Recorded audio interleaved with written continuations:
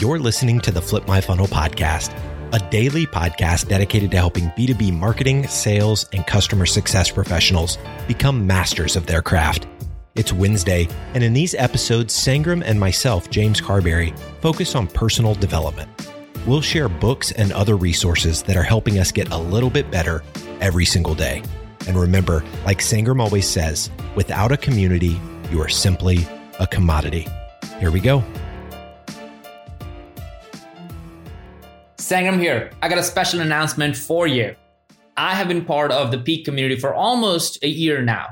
And here is the thing. Less than 1% of the marketers become CMOs. And you know what's even harder? Staying a CMO without a high caliber peer network that can help you beat the odds.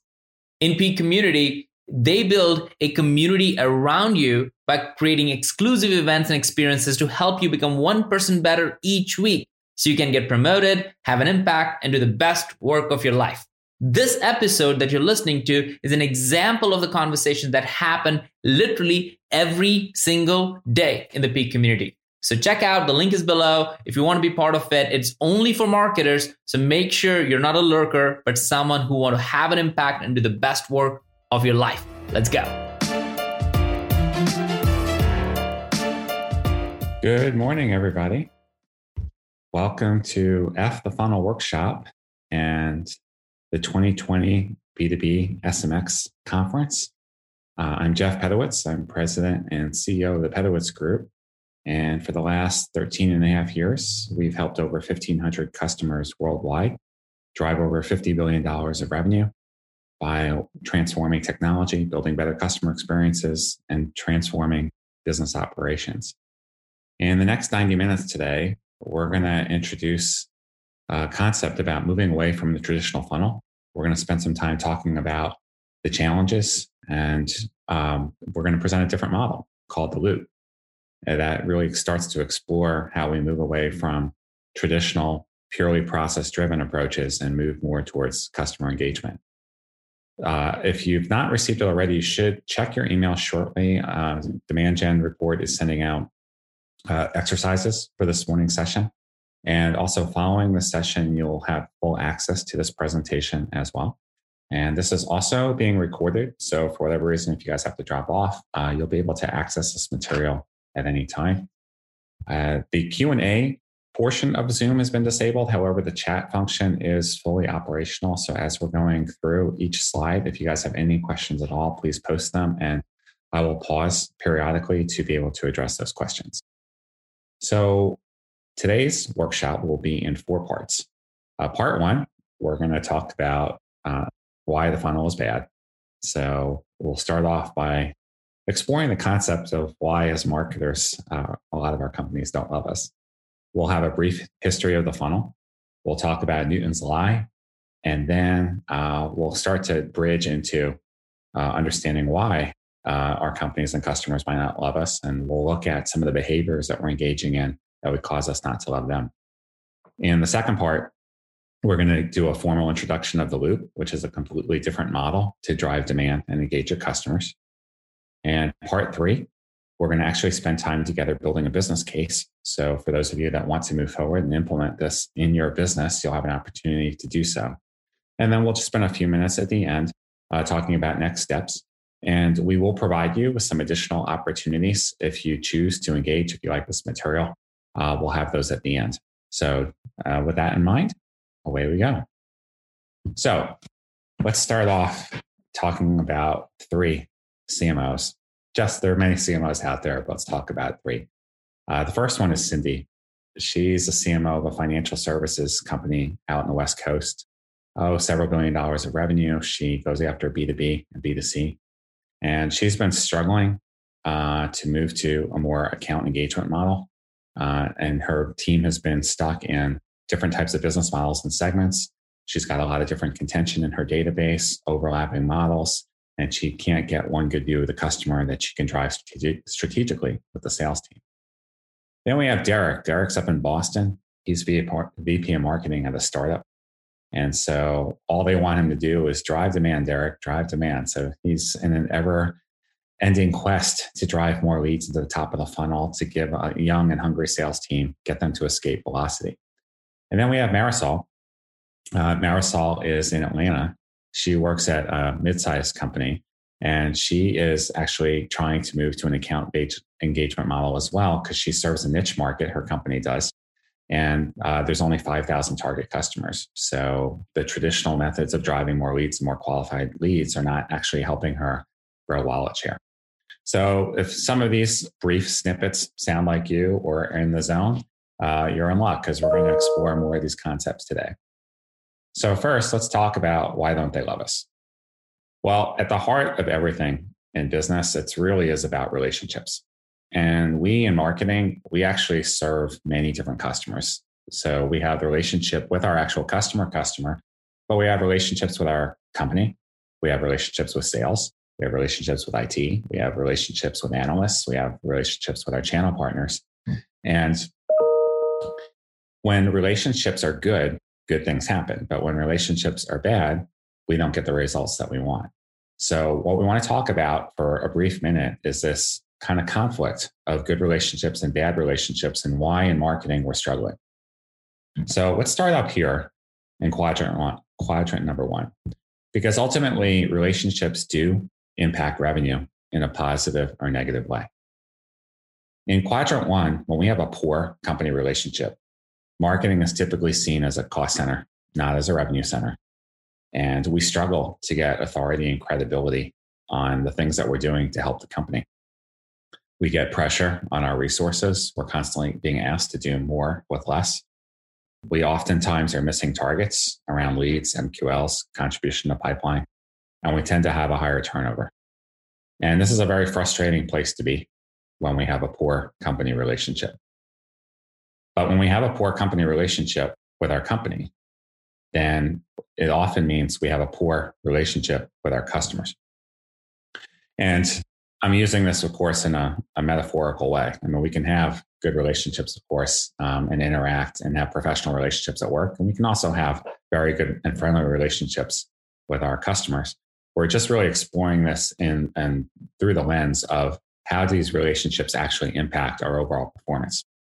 So in quadrant two, with poor customer relationships, marketing is predominantly focused on leads and activities, and is using the funnel in a largely transactional way, right? Let's get more leads through the top of the funnel. Let's qualify them. Let's get them over to sales. So it's about volume and velocity, right? It's an engine. So we're using that funnel to drive a steady flow of qualified demand to sales. The problem, though, even in this model, is the funnel is we're focused on just getting the customer from the top of the funnel to the bottom of the funnel, ringing the bell, and starting from the top again. And we still miss our targets. We're still missing revenue targets for the company, and sales is complaining that our leads aren't good and our customers aren't happy. The reason why our customers are not happy is because the funnel is narcissistic. Why is the funnel narcissistic? Because we set it up for us, right? It's a process tool. It's just another management vehicle that the company uses to run demand. And look, let's face it, for well over 100 years, it worked pretty well. And we're going to talk about that more in a minute when we get into the history of the funnel. But the challenge is it really has limitations as the world moves more and more towards customer centricity, and customers have control over their buying cycle. They don't want to be in a transaction. They're not going to fall from the top to the bottom. So when we're using a funnel that's really about us and closing more deals and not about customers, that's why we have a poor customer relationship. So in order to take the next steps to build a good customer relationship, we have to stop focusing on transactions, and we actually have to focus on the experience that our customers are having with us through the entire life cycle, not just when we're acquiring them, but when we're expanding them as well. So we have to move from being focused around transactions and tools and technology and campaigns and widgets. And we have to focus more about the relationship and building trust and building respect and ensuring our customers are getting value. We move from a funnel to a loop, and we'll talk more about the loop in a minute. The loop is meant to be a metaphorical model, not an absolute. The loop on its side, it's an infinity. It's just merely meant to represent that we engage with our customers continuously, and our customers can be in multiple phases of the loop at the same time, because that's in reality what happens in business today. And the funnel doesn't really take that into account. So when we have good customer relationships and we are building respect and we're building trust, it's going to allow us to achieve our targets, and we're going to be more customer centric as a company. So when we have good customer relationships, we can finally move to quadrant 4. Now we can have good company relationships. Marketing is now a revenue center, not a cost center. Marketing has authority, credibility, and becomes a change agent. We get increased resources. We drive repeatable, predictable, and scalable revenue. And we actually have career security and have a seat in the boardroom.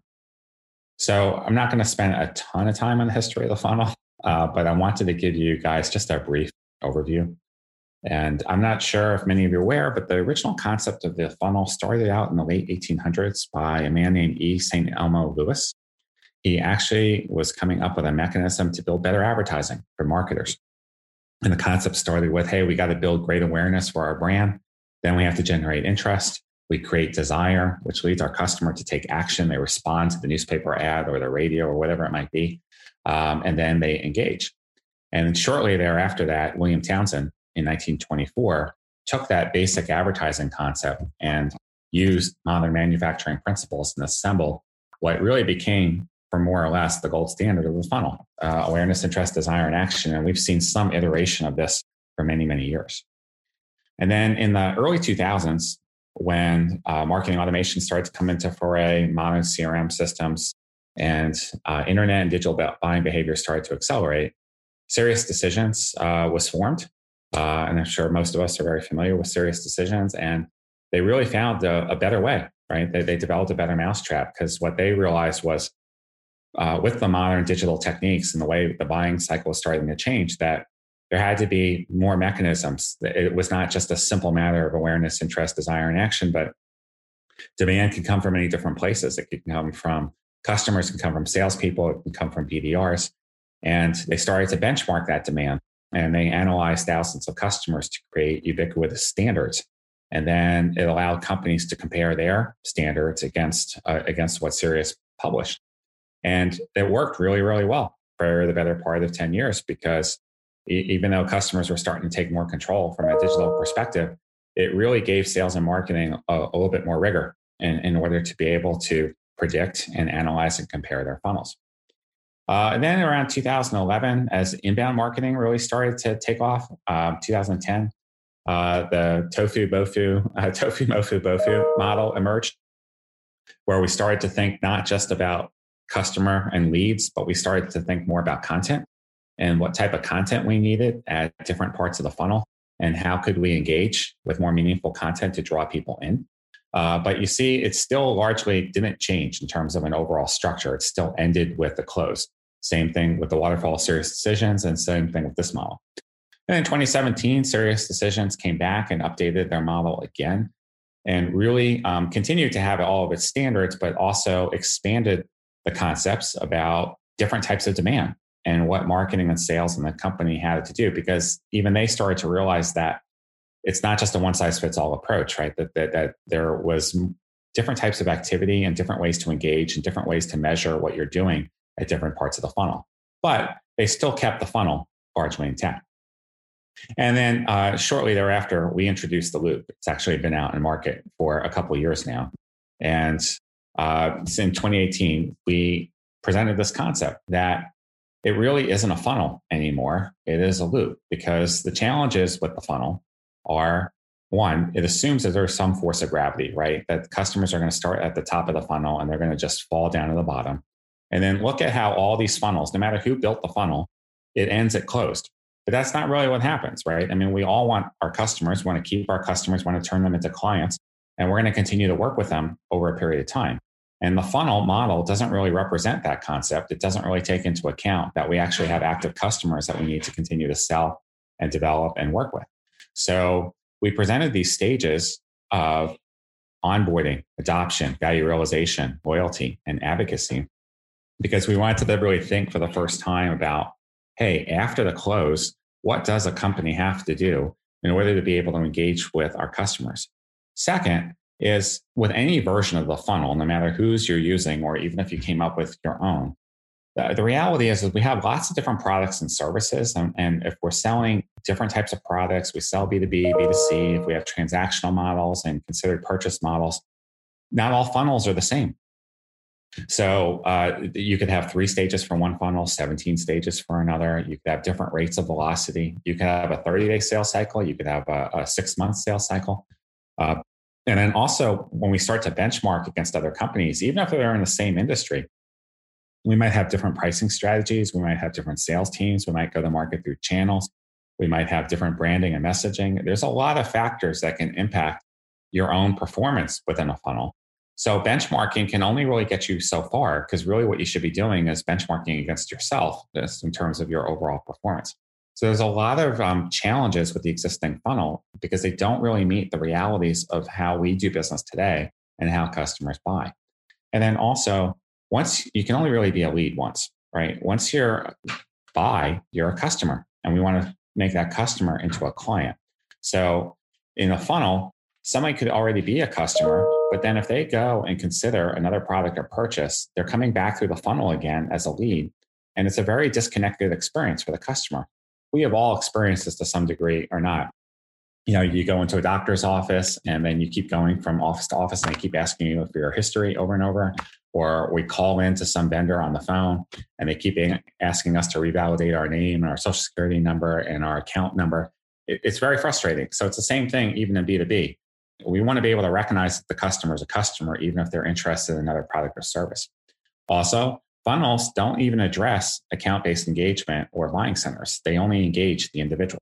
And no matter what kind of funnel you've set up, even if you add multiple contacts to the opportunity, that first contact is the one that is the lead source, right? So when that lead comes in and you convert that contact, and then you look at the opportunity where the lead source is, the campaign source is, it's based upon that first contact.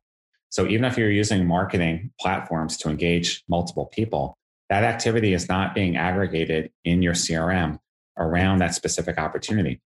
So when you're trying to forecast activity, you're missing all the other activity in the buying center that's actually occurring because you're preoccupied on the one individual and their behavior. And that affects forecasting as well. And so the funnels really don't take into account modern buying centers. When you have 8, 10, 12, 15 people on a buying center, they're only really following one single person. So that's really a lot of the drivers behind how we arrived at the loop versus the funnel.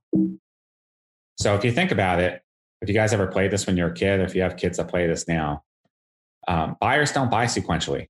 They buy like this. It's a game of chutes and ladders. Despite best intentions, nobody just follows rigorously in a straight line down the funnel. They're going to move up, they're going to move down, they're going to move sideways. And then, of course, we have all the other buyers and people that are on the buying center. So all these people are on the buying center, right? They're all different personas, a part of the accounts that we're trying to sell to, and they're all moving up and down at different times. And so we have to be able to take that into account in a new modern reality.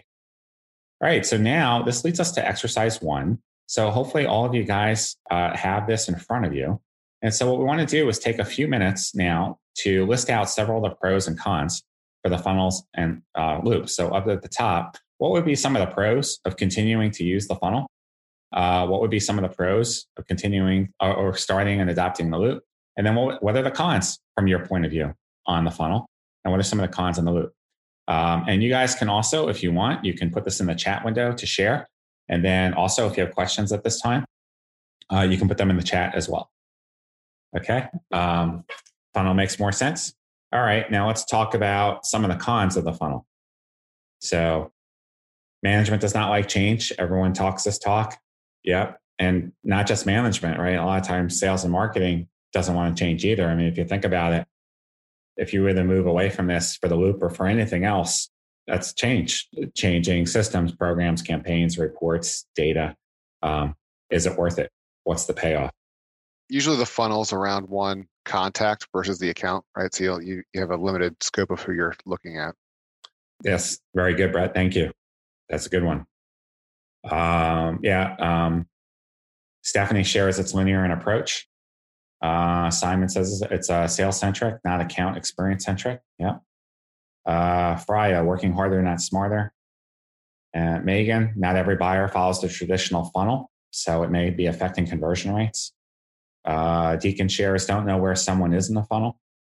And then also buyers are researching solutions early on in the buying process, and there are different buyer personas involved at different points. Yeah, good stuff, guys. All right, now let's move over to the loop. What would be some of the pros of putting in a loop? right? We might be able to track the influencers, right? Because influencers do get lost in a funnel. It allows for a single buyer in multiple stages. Yeah. It allows you to consider the entire customer journey. Yeah, that would be a good pro. It uses existing customers as an asset in your marketing efforts. Yes.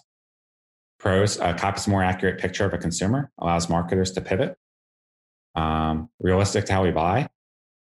Integrates the customer engagement strategy into a larger marketing strategy. Don't have to come up with a whole separate initiative. Yeah, and it includes customer transactions, not just net new prospects. Good. All right, now let's move on to some cons of what would be a con of implementing the loop. Difficult to set up systems. That could be a con. Yes. Someone mentioned change management earlier. It would be difficult to change.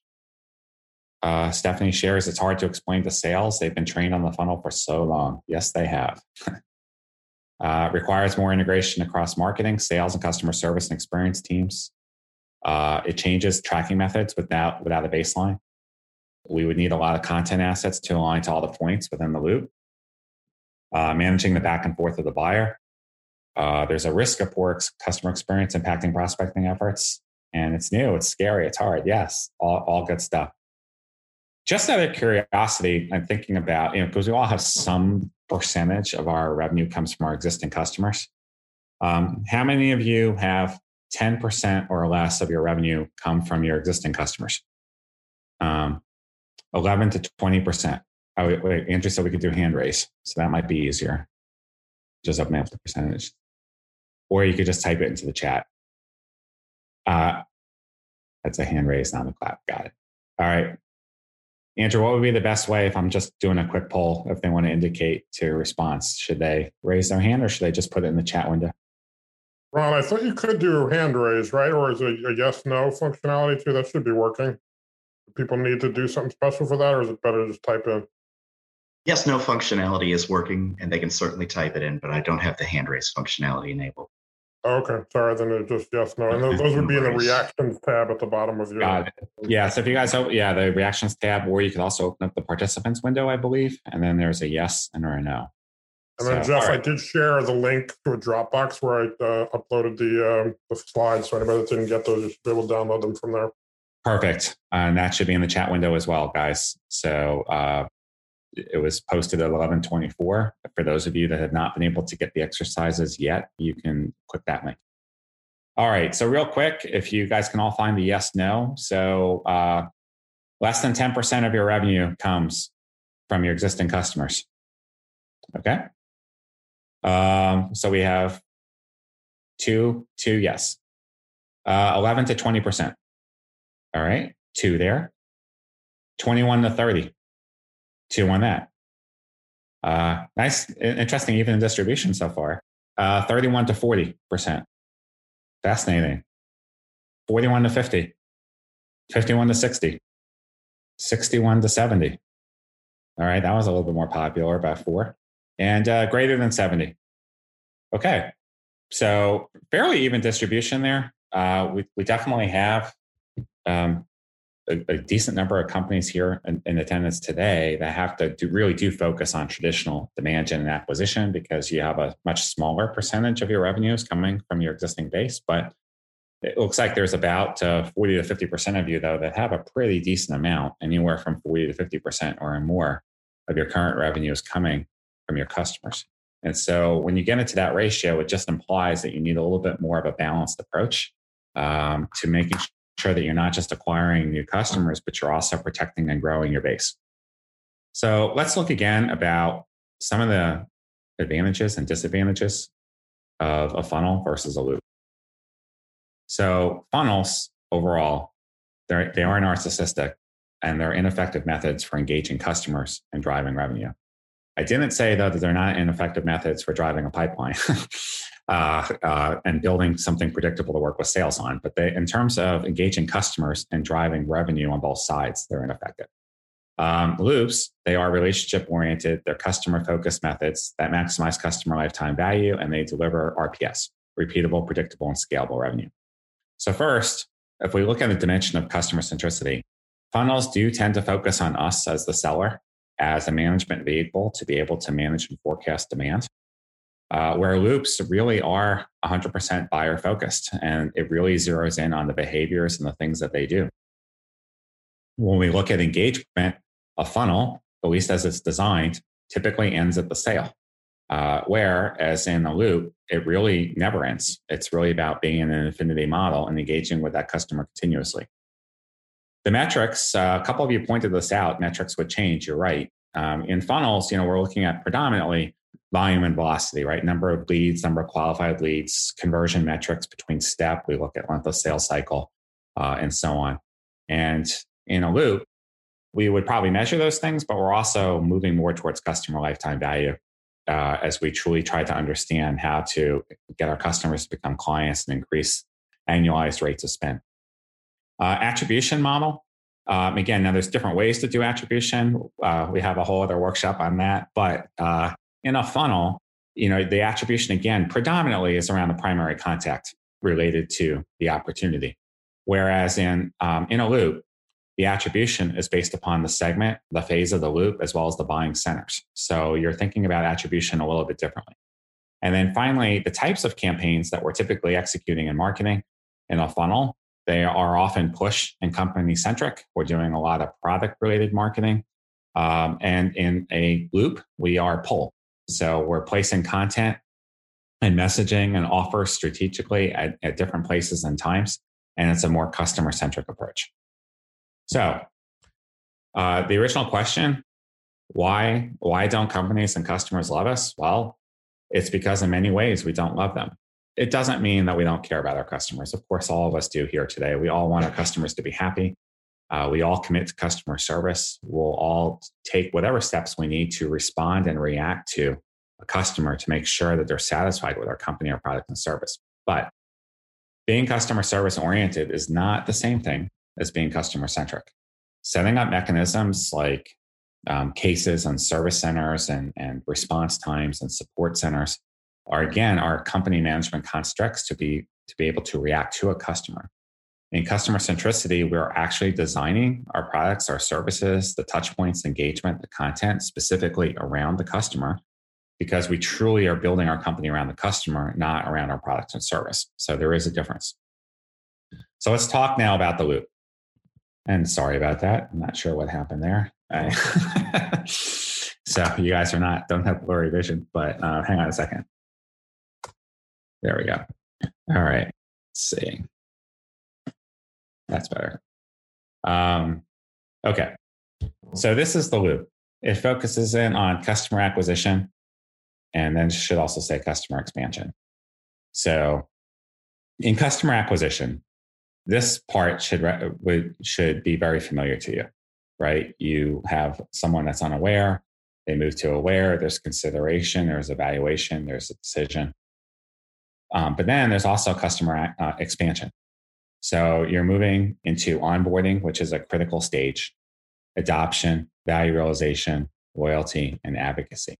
So it starts to really take into account now that this is an ever-growing swim lane where customers and prospects and accounts and buying centers, they're moving around and around and around.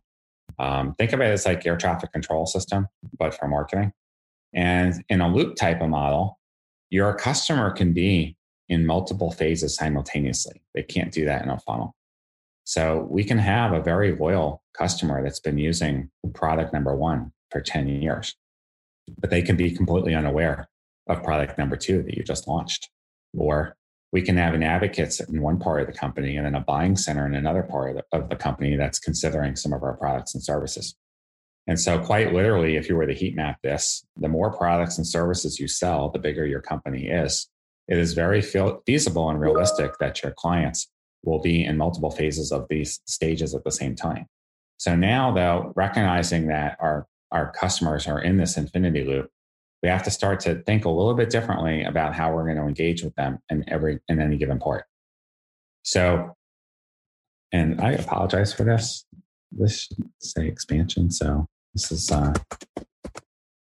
just going to fix this in real time because it's driving me nuts. This is real-time editing, folks, for marketing. If we can only fix our content and email campaigns that quickly, right, when something happens. So let's spend a little bit more than time focusing mostly on this part, because I know that you guys are very familiar with this part over here. It's this part that really makes a difference as we move away from a traditional funnel into customer centricity. So think about onboarding for a second and how critical that is. We work so hard to win the deals, right? We're marketing, we're selling, we're whining, we're dining. We're getting people to talk to our references, and then we close that contract. And then the onboarding experience sometimes can be very smooth, but oftentimes it could be very erratic or there's a delay. So we've built up the customer's expectations as to what type of experience they're going to have with us. And then this becomes the first moment of truth when we deliver. So let me give you a very simple example that we can all relate to: checking into a hotel. Have you guys ever had the time where you were looking forward to a really nice trip with your spouse or your family or your friends, and you get to the hotel and no one's at the front desk, right? Like, you've had a long journey, you're tired, you're getting ready to get your vacation on, you just want to have a good time. And you go to check in, there's no one there. So you're waiting for a few minutes, you tap the bell, and still no one comes out. And then inevitably, you start to get impatient. So you kind of tuck your head behind the counter, or there's one of those side doors, and you go to the office and you poke your head in. Hello, is anyone here? And then of course someone comes out. You can't be here. Right. I know, but I just wanted to check in. Yeah. You've got to close the door. You got to go back out to the front. You can't be here right now. I'll be with you in just a minute. Right. And that's your first experience at this hotel. It doesn't feel very good. Right. And then you get up to your room. What happens? You're tired. You lug all your luggage up. The key doesn't work. So you got to leave your spouse and your kids and your luggage, and you go downstairs, get the key, come back up. You check in, right? The bed's not unmade, or the room smells like smoke, or they don't have shampoo. And these are all little things that get in the way of an onboarding experience. As opposed to, isn't it awesome? Like, sometimes, I don't know if you guys ever take your car to the dealer and they can read your little RFID. So you start pulling up and the sign comes up and it says, "Hey, welcome, Mr. Pedowitz. We're so happy to have you." And they come out and they greet you by name and they know who you are. And so whatever product or service we sell, whether we sell a very small service or a widget, or we sell complex goods and services, that first period after the contract is signed is a critical time to really start building that customer experience and what they think of us for the very first time. So if they have a really good onboarding experience, and we can start to introduce them to our people, our team, it's going to facilitate what happens around the rest of the loop. So next, we move into adoption. And this is when the client really starts to use our product or service for the first time. Now, look, if it's a small product or service that we're selling a couple $100, $1,000, and if the client or the customer doesn't use all that product or service, it's not the same thing as when someone is spending hundreds of thousands of dollars or millions of dollars, because the ROI expectations are so different. But what we're trying to do here is develop different types of techniques to make sure that our customer is using whatever we sold them, whether it's a product or service, because the next step is really the make or break point for what happens afterwards. So the customer had a whole set of expectations when they went to buy our product or service. They have things that they're thinking about in terms of what kind of ROI or how they're going to measure their efficiency or their effectiveness. And so and that's value realization. So did they realize the value at or better than what they thought? If they did, they're going to be more likely to move forward to become loyal. If they didn't, well, they probably might not buy again unless they don't have any other choices. And so this is another critical time period when we're trying to help the customer realize value. Now, loyalty is something, of course, we're very familiar with in marketing. A lot of us do have loyalty programs or reference programs, but it's also a recognition that a company can be loyal and buyers cannot be. Buyers can be loyal, but companies may not, because when you get into buying center mentality, loyalty becomes a little bit more of a difficult concept to measure and engage. And so this is a recognition that we're trying to get both our client, the company, and client, the people, to be loyal. And so in this case, there's just repeat, reliable purchasing. And if we ask them to be a reference, they'll be a reference. It's just steady. And then advocacy is something that we all dream about, but do very little often to really promote. I mean, advocates are the ones that we don't have to ask them to do anything. I mean, they love our product or service so much, they're going to scream from the rafters and go out and tell other people to use our product or service. Now, we do this sometimes in our individual lives with restaurants, right? If we really had a great experience with a restaurant, we're going to go out and tell people like, hey, you got to go check this place out. And so again, it's really important to try and get more people into these final phases because they will have more of an influence on how much of our customer lifetime value goes up over time. Okay, so now we're going to start exercise number 2. So what would it mean if you moved from a funnel-centric to a customer lifecycle loop operational model? So again, what would be the pros? Okay, if you, again, stayed on the funnel, but moved to the loop, what would be some of the barriers of adopting the loop? And then what would be some of the cons? And for purposes of this exercise, probably just spending more time on this side. So, so Matt shares one of the pros is always providing value to the customer. Love that. Great contribution, Matt. What would be another pro of moving from funnel-centric to customer lifecycle-centric? Always providing value to the customer and knowing where your relationship is at all times. Yep. Better view of multiple buying centers. Good. Identifying different moments to add value to customers. Also good.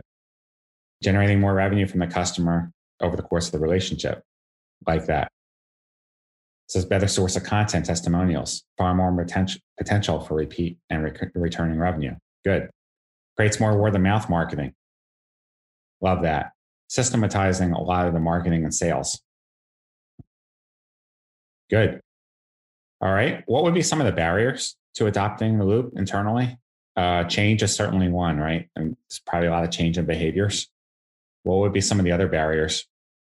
Yep. Silos, stakeholder adoption, different metrics. I suppose we would probably have to create some different content too, right? Or maybe even a lot more content if we don't have it for the customer expansion side. Finding data sources for analytics. May need more from the product customer support team. It's complex working with groups that marketing may have not engaged in the past. Definitive tracking of where they are in the loop. Yep. System capabilities for tracking those metrics. Taking the time to put it in place, resources to do so. All good stuff. Okay. And we would need a true account management layer, not just marketing and sales personnel. Also really good. All right. And so if those are the barriers, and cons are different than barriers. Barriers are just things that we recognize are getting in the way, but we can move through them. Again, what would be a con of just actually moving from being funnel-centric to customer-centric? Why wouldn't we want to do it at all? Would anyone offer something up here? Yeah, that's a harder one, right? Can't replicate the success with the funnel. Brett, you want to expand on that? You can go unmute, I think. Funnel is working. Yeah, so basically just saying like, hey, this is a tried and true methodology. We can say predictably, here's what we think we're going to do in our funnel, this month, next quarter. And so when you change it to a different system, you may not be able to say that with as much certainty as you did in the past. Yep. And I get a parallel to that, right, is what happens with sales and marketing every day, right? When sales gets more budget, they're like, well, look, if you just let me hire 20 more reps, I can go hit this number. Versus marketing says, well, I'll run these campaigns and that campaigns. And sometimes it's hard to prove unless you've really got your attribution model nailed down, right? So yeah, if the funnel has worked for many of you in the past and you can reliably count on it, why change? So that would absolutely be one. And Bridget, yeah, the funnel is cleaner to see movement, at least that's the way that we're traditionally used to seeing it. And you could see that ROI, at least on the acquisition side, for sure. Is the loop just a series of funnels, though? No, it actually isn't, Matt. Because while you're still trying to determine behavior, you're actually engaging in a very different way. So just to cut to the chase, because it sounds like we've got some really advanced people on the call. So a lot of us use the campaign object, right? If we have Salesforce as a system. And we're typically used to doing marketing attribution by source or channel or by campaign. When you move to a loop, you're moving away from source and you're moving more towards segment and campaign. So the behavior that you get from your marketing system, or if you're using something like Visible, there's a lot of things out there that can track activity both on-site and off-site without getting into a big discussion about all those technologies. So if you can measure the activity and you can see where your customer is at, you can set up segments in your CRM system and campaigns, and you can aim the campaigns at the segment. So now what you're really trying to do is drive engagement at a segment. And instead of trying to understand where someone is specifically at a given time, you're really trying to maximize what you're doing with the campaigns for that segment. And since we apply resources and dollars and channels and content in a campaign, we measure attribution at a campaign level, not at a source level. So it's not so much about first touch, last touch in a loop model anymore.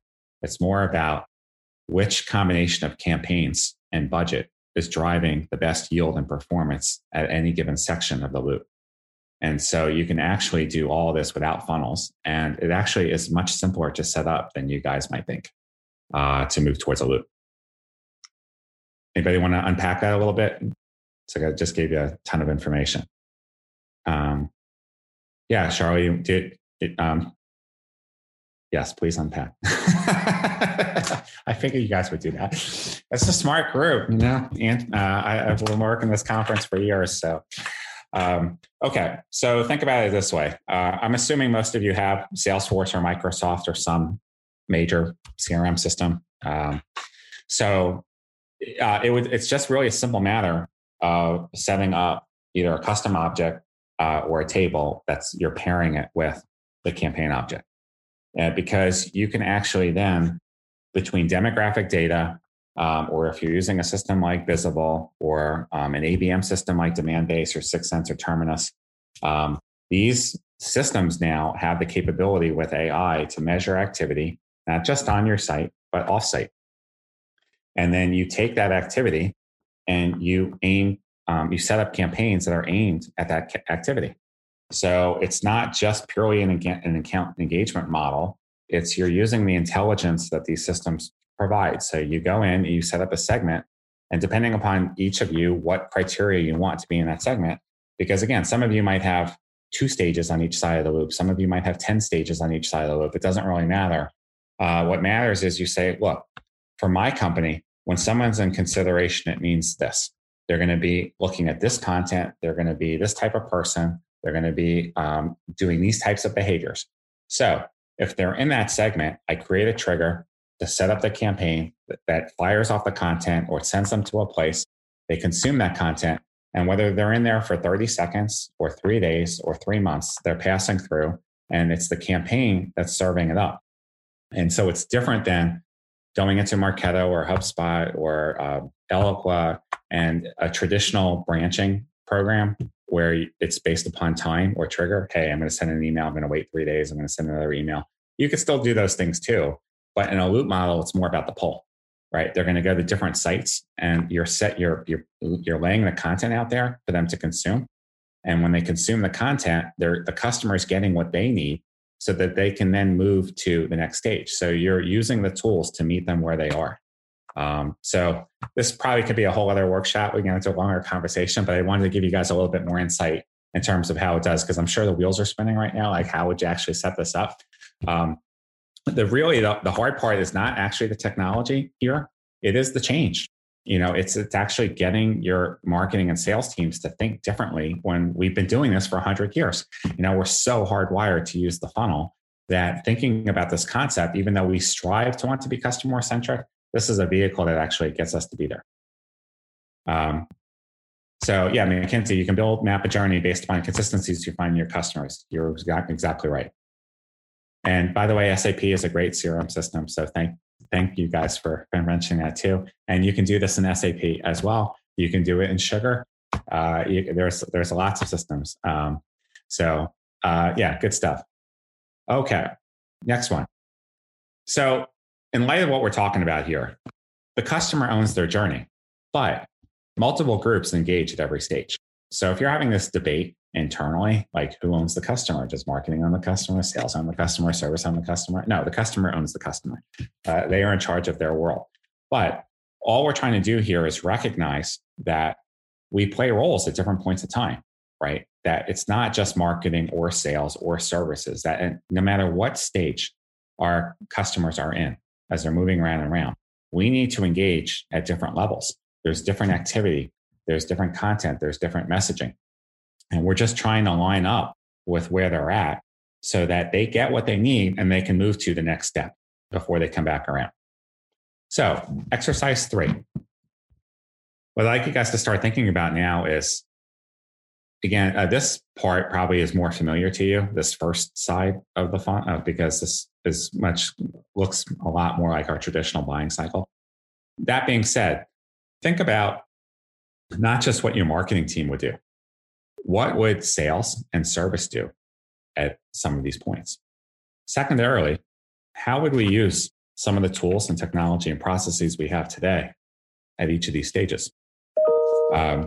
One of the things that we see a lot, because a lot of our customers work with so much technology, is that the technology that marketing and sales buy is oftentimes used disproportionately for acquisition and not enough for expansion. So if you have any marketing automation platform and most of your engagement programs, your nurturing programs are set up just to acquire customers, when they can just as easily be also set up to do onboarding and adoption and value realization and reference management, that's how you start to get a much better return on the investment of the technology you're already investing in versus going out and buying another tool. It was really fascinating when Gartner came out with a prediction almost 10 years ago that by 2017, marketing would be spending more on technology than IT. And that came true. Not only that, but the average marketing company today spends 24% of their budget just on tech, which is crazy, And then they get under pressure because we're not getting enough resources to actually support the technology and use it. So it used to be like 5 or 6 years ago, one marketer could run Marketo or Eloqua or Eloqua and Salesforce. And now that same marketer is being asked to run 5, 7, 10 systems and do a number of other things. So we have to evaluate what we've already invested in and figure out how we get better yield from these tools. Or maybe we need to start phasing out some of these tools. But while we're going through this, hopefully you guys are also jotting down while I'm doing the talk over. But where can some of these other departments help? Could we use service in some of these early stages, right? Could they help with use cases or meaningful content? That would be helpful. What should sales be doing? Again, we often talk about how the buyer is 60, 70, 80% through their journey before sales gets engaged. That is true. But is there something sales could be doing? Should they just be waiting, just sitting on their hands until the prospects are getting here? Or are there other types of behaviors or things sales could do here? And what types of processes could they use? So sales can share our content. Awesome. If you're using something like Gaggle or Grapevine 6, there's a lot of employee advocacy platforms now that companies are using. There's also things like HighSpot, SalesLoft, Outreach.io. There's a lot of sales engagement tools that people are using now to help sales engage and share content. Cold calls and emails could fit certainly as a tactic. It's cold calling is still happening. It's just a lot harder to do. And it's a classic example of more interrupt marketing, but there are companies that still use it and can use it to effect. But think though about some of the other behaviors and things that sales can do as well that would add value. Because while a cold call is a cold call, is it adding value to the customer in the moment? Sales can share content, but they not feel that they should create. When really sales does have an opportunity to create, sales could become more trusted advisors, right? They don't just have to be known as traditional sales that closes the contract. LinkedIn is a great channel to use, absolutely. And a quick time check here. Thank you, session host. 35 minutes remaining.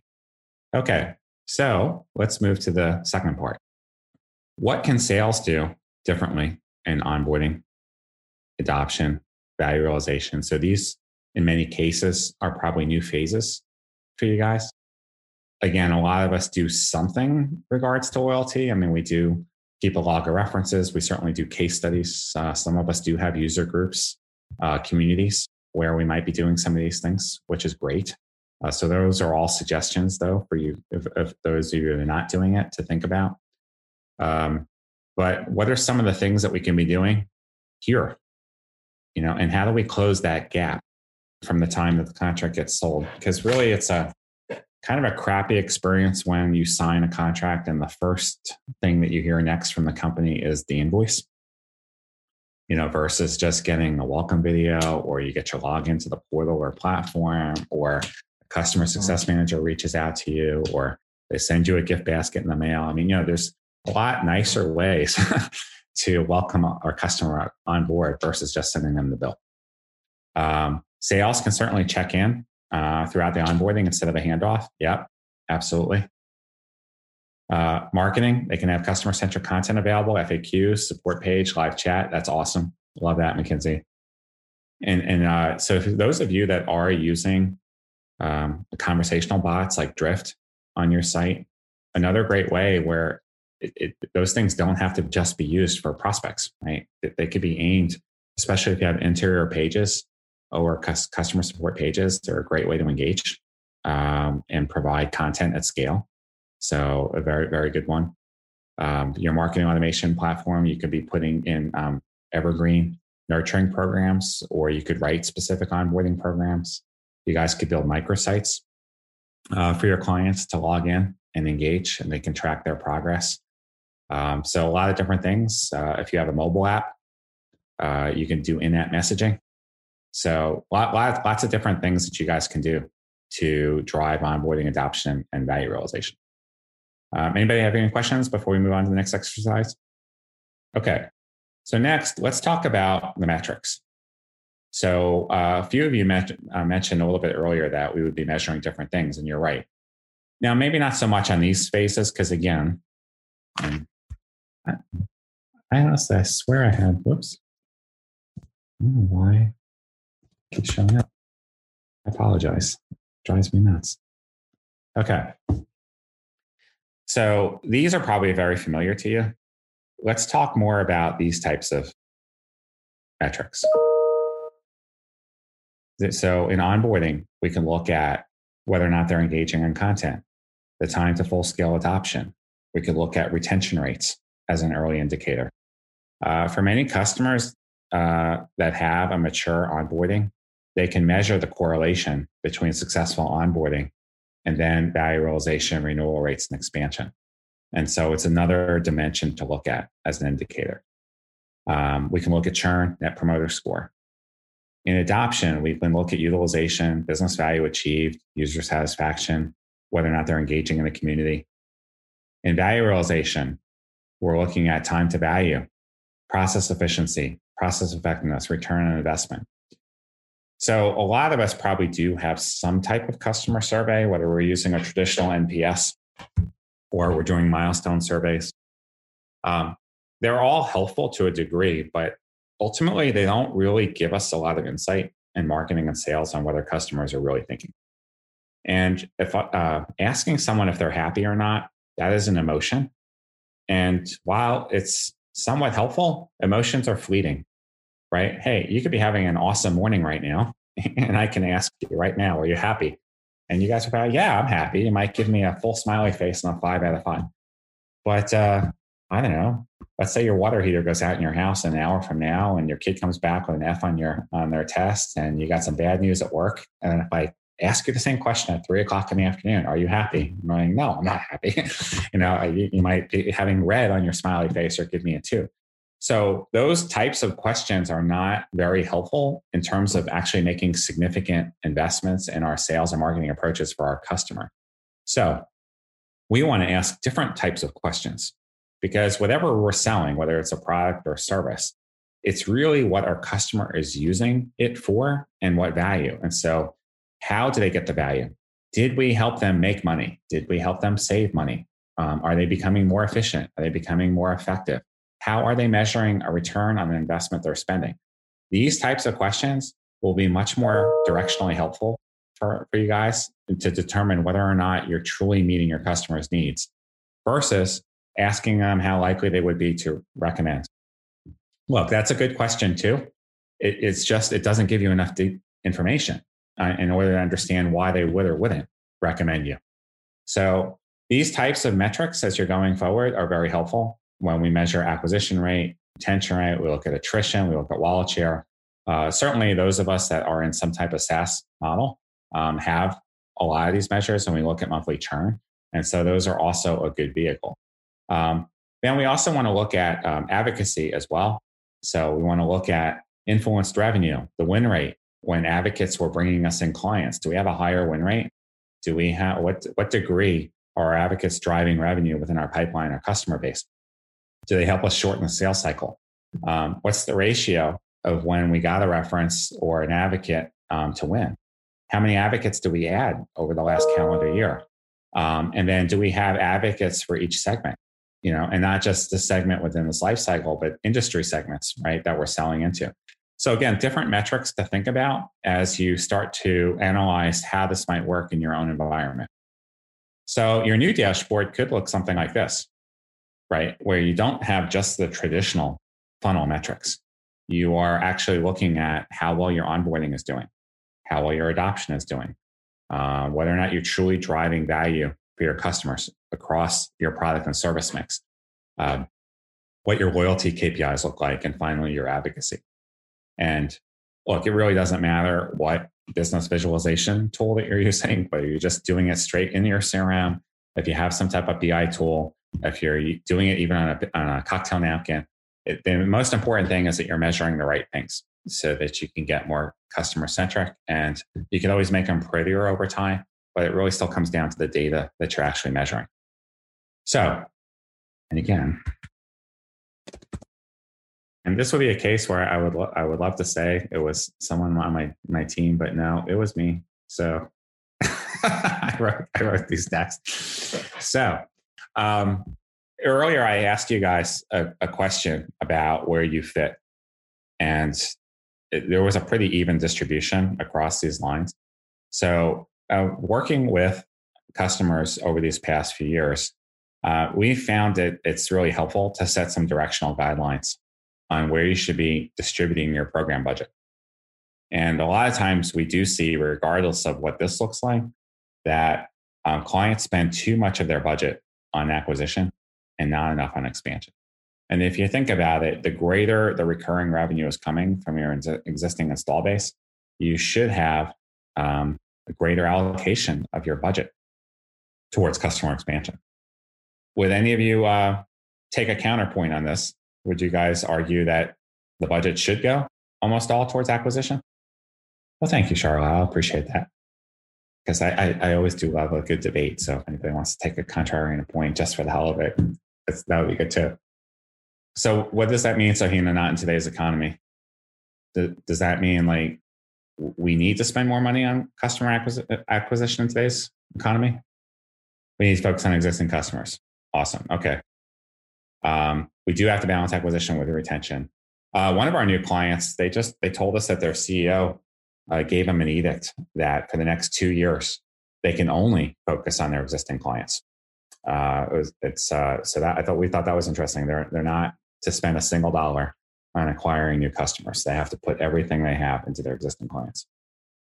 But yeah, Sandra, you're right. I mean, look, if you're a startup company also, and you have different goals, or maybe you're trying to go public next year, and so you're going to be looking at how quickly you add, even though you do have a strong recurring base. There could be some logical business goals why you would want to spend still more money on acquiring, because you're just trying to show escape velocity. But yeah, Carrie, you're right. There's way more revenue potential growing existing clients. Okay. And Gil, agree with you, but management team does not. They feel it should be all acquisition. Yeah. And that's always a tough challenge, right? But that's also an example of what I'm trying to highlight today.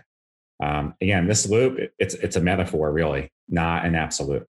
It's really meant to say, it's really easy to use the words and talk about being more customer centric. But if we don't actually really change the way we're approaching budgeting, the way that we're thinking about engaging with our programs and campaigns, the way that we're communicating and working with sales, then really they're just words, right? We're not actually taking meaningful steps to move towards building customer lifetime value. Okay, so for this next part, what would be some KPIs that you guys would measure? And what I'm going to do is I'm going to move back to a couple charts because I don't think that you have that one in your exercise manual. So if you guys want to use that as a possible reference. So I'm just going to jump back to this one for a second. And then for those of you that have that chart, you can spend a couple minutes writing them down. And Tadia, sometimes it's hard to show marketing impact on existing customers because sales believes that at that point, it's all sales relationship. Yep. And look, and that would be true if sales was truly driving that relationship. But that's not really the case a lot of times if they're just waiting to get the renewal. Sure, a lot of us that are in a subscription business have some type of customer success manager program or some type of account manager program. And you could make a bit of that argument. But look, it's really not any different than trying to measure marketing attribution on the acquisition side either. Because the simplest way that you can show whether or not marketing is having an impact or not, and forget first touch, last touch for a second, just pull out all the opportunities won in the last 24 months where there was no marketing touch at all. There will always be some, right? And then compare it with all the opportunities that marketing had one or more touches on. And look at things like length of sales cycle, size of the deal, win rate. And that's a good place to start just to show whether or not marketing is actually influencing and moving the needle. And then you can take that same approach and apply it to customer expansion. So let's look at all the customers that have expanded their lifetime value in the last 24 months and where did marketing engage? And are we seeing a greater increase of growth of lifetime value when marketing is engaged versus not? Do we have less attrition, right? So these are the things that will help with data prove that marketing is having a positive impact on not only getting new customers, but keeping them and growing them. Okay. So I'm going to move down now to the next exercise. You guys good on this? Does anybody need a few more minutes? We've got about 20 minutes to go.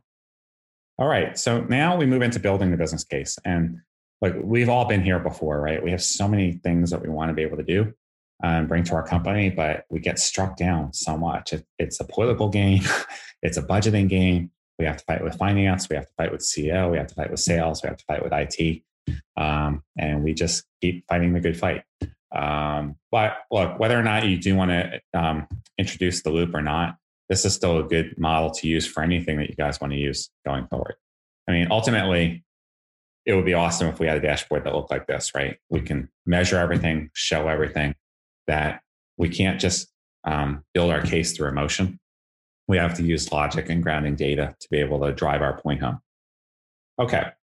So again, this is a really good, straightforward framework. You could probably find this in several different places, but we like to use it because it really covers all the bases. So first, whether you're investing in the loop for this workshop today or anything that you want to look at is how does this actually help us improve our customer experience? So we could look at, are we increasing revenue per customer? Are we increasing the number of customers through this initiative? What would be the revenue impact of improved customer experience? And then what's your variability of an estimate, right? Is this, you feel pretty good with your numbers? So you would go with an L for low, or honestly, it could be all over the place, just depending upon how you implement it. Because it goes to your credibility, of course, that you have a risk model. It's not just coming up with numbers to measure what you're trying to do, but what's the degree of variability on the numbers that you're actually presenting? And so the more L's you can use, you can get into a tighter band. It helps you with your credibility, especially when you're sitting down with finance. The next area that you want to look at is, does investing in this help you drive competitive differentiation? So we can look at what the current revenue is. And then we can look at, can we get market share growth by implementing this, or would we deteriorate? Can we get a higher average net price or a decrease? What's the revenue impact of that differentiation? Can we impact margin? And again, what's that variability? The next thing is it's not just selling the products and services we have through the business models that we have, but whether you're putting in a loop or you're going through any type of digital transformation, small or large, it's how are you developing new revenue streams, especially within a digital world? Can you take your current offerings and come up with different types of business models, right? So a simple example would be moving from a traditional licensing model to a subscription model. That would be an example of a new revenue stream. Maybe you can add training. Maybe you could add a consulting or advisory offering. Maybe you can offer a warranty and maintenance program. There's a lot of different things, of course, that you guys can come up with. But with putting in a loop, when you start to focus on the full customer, not just on how many customers you can get through the funnel, would you be able to develop new revenue streams? So what's the total addressable market for your company and your product or service? Could you increase market share by doing something here? What would be the incremental revenue, gross margin, and incremental profit? Now, moving over to this side, let's look at increasing user productivity, right? Because ultimately, we know this already in marketing, we're always asked to do more with less. Some of us literally have one person on our marketing team. Some of us on this call right now have 500, 1,000, 10,000 marketers under us. It's still never enough, right? We still just constantly trying to figure out how to do more with what we have. So within our size of pool, how do we actually increase our user productivity? Can we increase the number of employees working on relevant activities? Can we get the tasks that we're doing done faster? If so, how much faster? What is the current rate of production on our team? Can we get an increased productivity benefit? And again, what's the variability? Can we use our money better, right? Whether you're using CapEx, OpEx, how can we put the money to work? So can we lower the overall operating costs of operation? Can we put in centers of excellence? Can we streamline our use of technology? Can we do it with less headcount? Can we outsource it? Can we improve our production efficiency? And then moving down into how well do we protect our assets, right? Do we avoid downtime? And do we have higher uptime for equipment? There's a business case to be made around compliance. It's not just GDPR, right, that has governance restrictions. Many of us are in work in industries that compliance is a significant factor. So if we become more customer centric and we're adopting this loop, will this help us with compliance fees and costs? So, as you guys go through this and fill this out, whether you use this specifically for the loop or for anything, it will demonstrate to your C-level and the finance department that you've really put in a lot of thought and effort on how you want to approach your ask. Does anybody have any questions on this business case? Okay. Anybody need any more time? I will take that as no. A few more areas, and this should be also in your exercise deck. So if you're looking at making additional investments in software to be able to drive your initiative, that would be here. If you are looking at your service mix, whether you're going to go internal or outsource, are there any additional costs? And then finally, so you would take each of these line items and you would bring them over here, right? So you would look at what are all the benefits that we picked up. You would subtract out all the costs that you applied, and that would give you your net delta in terms of what the business case is to implement the loop or anything else that you might be trying to do. Okay. So as I promised to you guys, I would make a brief offer. And for those of you that are interested in learning more, you can certainly reach out to me directly at Jeff, Jeff, at pedowitzgroup.com, and be happy to continue to talk to you. For those of you that would like to do this, and we're presenting a couple different options, and you can learn more about them at fthefunnel.com. So there is a drive program where in under 30 days, we'll assess your ABM readiness and your lead management assessment. We'll provide a complimentary consultation, and we'll develop an action plan to put in a loop model for your business. In the Accelerate model, you would have full access to all of our templates, our research, and our asset library. And then you would join a weekly group consulting session where we'll work with you and your team over 13 weeks. And you'd get a chance to not only learn additional techniques to implement the funnel, the loop, but you'll also have a chance to network with other companies. And in the transform version, you're getting individual consulting sessions, not just the group, but you'll also get a full MarTech assessment on your technology. So again, no heavy pitch here, just a brief offer, and you guys can go here to provide additional information. So I'm really grateful for the opportunity to share this with you guys today. A lot of good questions, a lot of good input. And we do have a few minutes left. So any Q&A, I'd be happy to entertain that. How do you get the deck if we didn't receive it? So I think so far we just sent out the exercises, but Andrew, I believe we're going to send this out to everyone afterwards via email. Is that correct? Yeah, you should get it as a follow-up. Okay. If you guys don't get it within the next 24 hours, again, I'm just going to give you my email. You can reach me at that email. And that is my cell phone number. All right. So Carrie asks, where do you see channel partners in all this? Company sells through distributor and agent partners. Huge role, right? So wherever you saw sales or service around the loop, Carrie, you could easily add your channel partners in. So there's different things to talk about here, of course, right? There's how are you getting them involved? How are you measuring attribution? And, there's the classic handoff of when we have a channel partner and the company, we source the lead, and then we've got to get that lead over to the channel partner. And then, of course, they don't use our systems. So then what happens to that lead? And how do we always get disconnected from our end customer because the channel partner is in the middle. So that is a chronic problem, whether you're using the loop or the funnel. But what the loop does do with channel partners is it provides an opportunity for us to partner with our channel partners with our customer. So, and again, it moves a little bit away from that controlled handoff to talking more about putting things in market. And so you can get there in other ways, UTM tagging, campaign codes. So there's other ways that you can measure attribution with the customer.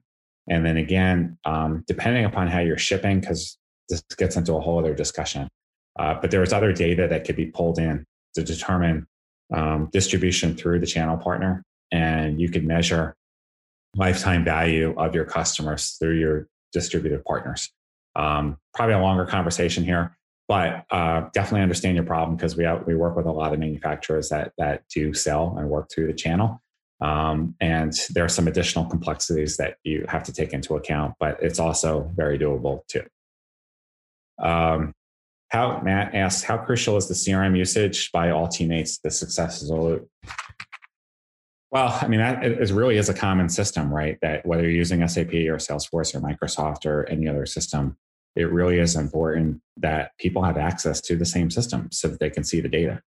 So if you want people to engage and you want to know what people are doing, sure, you can send alerts or tasks to people that aren't necessarily full users of your CRM, and they could go do something, but then how do you capture that mechanism back? And if you want that person that gets the alert to be able to take an action or do something on behalf of the customer, it really makes more sense for them to have full access.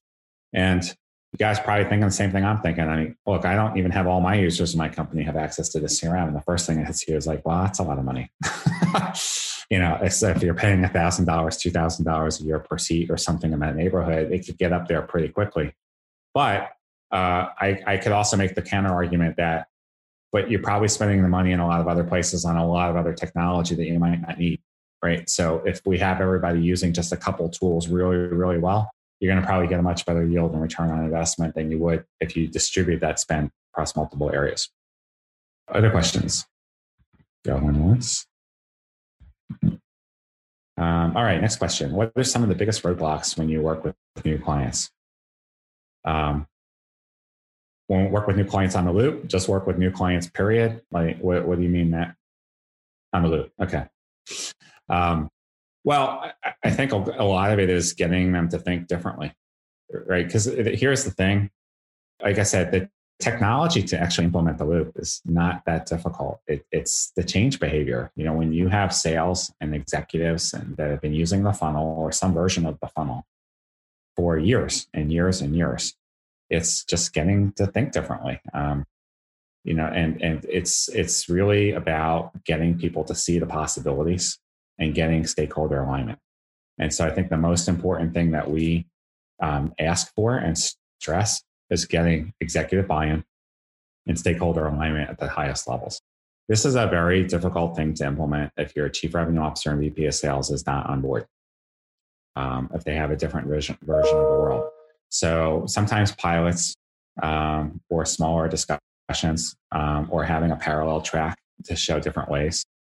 And a lot of times it's when you can get these pilots off the ground and show success, then people want to be part of that success versus trying to do a whole global rollout. It's a lot better to take something like this a little incrementally. So that would be the first roadblock. The second one is, content for all of us is an ongoing challenge. I mean, it seems like we either never have enough content or we have too much content and can't actually use it in the right place. So building truly customer-centric content, even if you're still in a funnel, it's a hard thing to do when we're so wired to write about our products and features and from a company vantage point. So really it's moving more towards a customer-centric, getting more towards use cases and the benefits and the value realization of how your customers would use your product or service. And so it's a different approach to content, but it is one of those things that requires a little bit more discipline. So that's, I would say, another area. And the third area gets back to that budget distribution that we talked about a little bit as a team. So let's say, you want to do this, but you don't have enough budget or resources because you're under so much pressure to keep getting the new logo. That ties into the change management. But it's really working strategically to free up some funds. That's why that business case is really important. If you can build a really good business case, then you can free up some of the funds that allow you to run the pilot, to prove the results, and then expand. But we have very, very few of our clients, even when they're fully on board, say, we got this whole thing. We're going to roll out the loop across our company, full scale. We're all in. It usually happens in a degree of stages that happens over a period of time. And then they can get there once they start showing that progress and that success. All right. We have 5 minutes left. Any other questions? Oh, thank you, Deacon. Appreciate it. And thank you guys, everybody, for participating this morning. I want to encourage you that we have a lot of great sessions going on at this conference this week. So try and register for as many as you can. Certainly recognize we're all trying to do the best we can working from home and dealing with this pandemic. But one of the favorite things I personally enjoy working with Andrew and his team is that every year it just always seems to come back with this great content. And for someone that's been in the space as long as I have, this is one of the conferences not only do I enjoy presenting at, but I actually like attending because I'm always learning something. I learn from the people that come to our sessions and I learn by going to other sessions. So, and then if for whatever reason you guys got a lot going on and you just can't sign up right now, every single one of these things is recorded and will be available for download and streaming within the next week. So then you guys will be able to consume them at your leisure. If you do have some free time tonight at 6:00, we do have the annual awards ceremony that G3 and Terminus and we present. So there'll be in the neighborhood of like 20 award winners. And, for those of you that really like to see what your peers are up to and what they did to win the awards, it's a fast moving 25, 30 minutes, but it's kind of cool to check out also. Thank you guys. Really, really appreciate the opportunity. And again, you can reach out to me directly. I provide you that direct information. You can also go to fthefunnel.com if you want some additional information on these programs, as well as our website, pedowitzgroup.com. So thank you guys. Really appreciate the opportunity. Have a great day, great week, and thank you. You've been listening to the Flip My Funnel podcast. To make sure that you never miss an episode, subscribe to the show in your favorite podcast player. If you have an iPhone, we'd love for you to open the Apple Podcasts app and leave a review. Thank you so much for listening. Until next time.